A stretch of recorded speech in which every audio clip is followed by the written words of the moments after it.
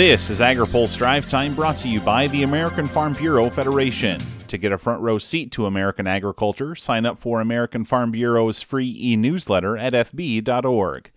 Good Monday afternoon. I'm Spencer Chase. The coronavirus relief conversation may be bordering on silent right now, but local officials sounded the alarm today about their need for additional relief. Republicans have pushed back at efforts for more state and local aid through coronavirus relief bills, but New York County officials in particular say the need is still there. Erie County, New York County Executive Mark Poloncarz says budgets are already stretched with more demands on the horizon. There is no flattening the curve. There is no pandemic response, and there will be no vaccine distribution without county governments. County governments across America have risen to the challenge of our lifetime, most importantly because residents have trust and have faith in us. And as this pandemic has stretched on for so long, we can't allow ideology or fatigue or partisanship to pull us apart. Gary Moore of Kentucky is the president of the National Association of Counties. He says they're pushing hard for more relief. We do hope that an additional relief package happens and that it happens soon, and that it has direct aid to counties. Ag stakeholders also have requests should additional coronavirus relief materialize, including a push to include relief for processors like biofuel facilities. As Capitol Hill looks to begin its deliberations over a potential 2023 farm bill in the next Congress, some wonder if recent legislation to reform the livestock industry should go in a newly created livestock title. Safe to say National Cattlemen's Beef Association CEO Colin Woodall is not among them. Livestock titles have brought nothing but woe and unhappiness to NCBA over the years. Things such as the GIPSA rule, country of origin labeling, some of these old, tired issues that we know, unfortunately, will come up yet again and we'll have to be prepared for.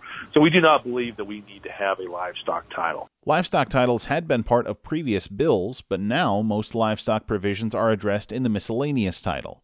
Woodall says there will be livestock policy to consider in the next bill. Does there need to be more discussion about risk management products for the cattle business? Yes, there does. And NCBA now has policy that directs us to start having some of those conversations.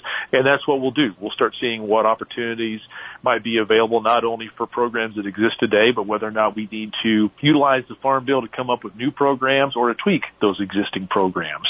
There's more from Woodall, including his thoughts on the industry's response to the COVID-19 pandemic in this week's Open Mic on agripulse.com.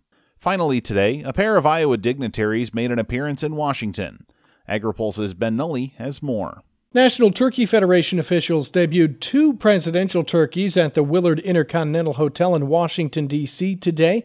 The turkeys, corn and cob, hail from Iowa and were raised by NTF Chair Ron Cardell. I think this event is great today because Lord knows 2020's been a little challenge, whether it's a COVID, whether it's fires, whether it's economic turmoil. I think it's great to celebrate something that's happy, something that's for everybody, something that's for all of America. So I think this is a fun deal and it's fun for us. You may vote on your favorite choice to be the Thanksgiving Day turkey. Iowa ranks 7th for turkey production in the U.S. Iowa Turkey Federation Executive Director Greta Irwin says the turkeys will be driven back to Iowa State University after they are pardoned by President Donald Trump tomorrow. Iowa State University, as a land-grant college, has a long tradition in supporting agriculture in the state of Iowa, across the United States, and across the world. These turkeys will have an opportunity to interact with students in the animal science department, in the veterinary department, and just have an opportunity to represent themselves and the industry in Iowa. Places where the turkeys reside after the pardon have varied over the years.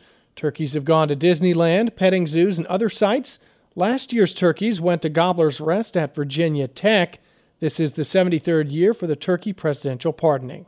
For AgriPulse, I'm Ben Nulley. Today's Drive Time is brought to you by the American Farm Bureau Federation. To get a front row seat to American agriculture, sign up for American Farm Bureau's free e-newsletter at fb.org. That's all for today's Drive Time. For more agriculture, trade, environment, and regulatory news, visit agripulse.com. Reporting in Washington, I'm Spencer Chase.